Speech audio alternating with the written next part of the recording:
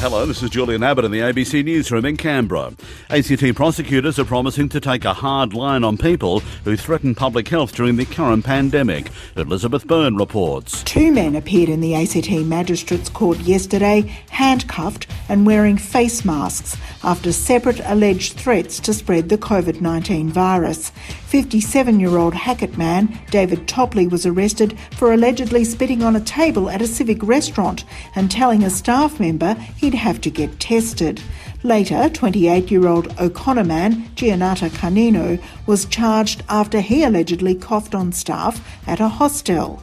Both men were remanded in custody. Prosecutors say they'll pursue such cases to ensure public safety. All Canberrans who've lost their jobs in the last few weeks have been urged to complete a survey to identify the sectors worst affected by COVID-19. Andrew Messenger reports. The website on the union's ACT news page aims to help inform the ACT government on what the unions describe as the real human cost of coronavirus.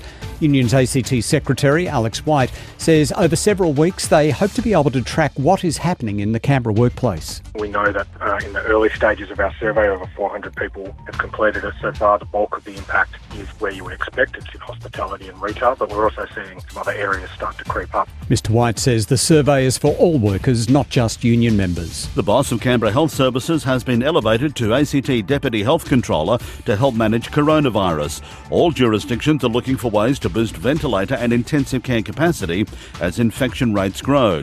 ACT Health Minister Rachel Stephen-Smith says Bernadette McDonald's new role will help facilitate the sharing of resources with Canberra's private hospitals. So she has been put in charge by the Chief Health Officer of the entire territory-wide hospital and clinical services response, and she is coordinating with Calvary, with all of our private hospitals to ensure that we have everything we need. A number of businesses across the ACT have folded over COVID-19, while others have moved quickly to adapt.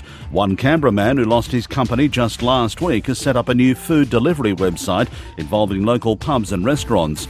Chris Hansen says he founded Canberra Eats to reconnect the territory's hospitality industry with its customers, but he concedes it's a risk. We don't know if the government's going to close down takeaway or deliveries next week or the week after in 2 months' time, but I know one thing for sure is that the landscape has probably changed for good. And that's the latest from ABC News in Canberra.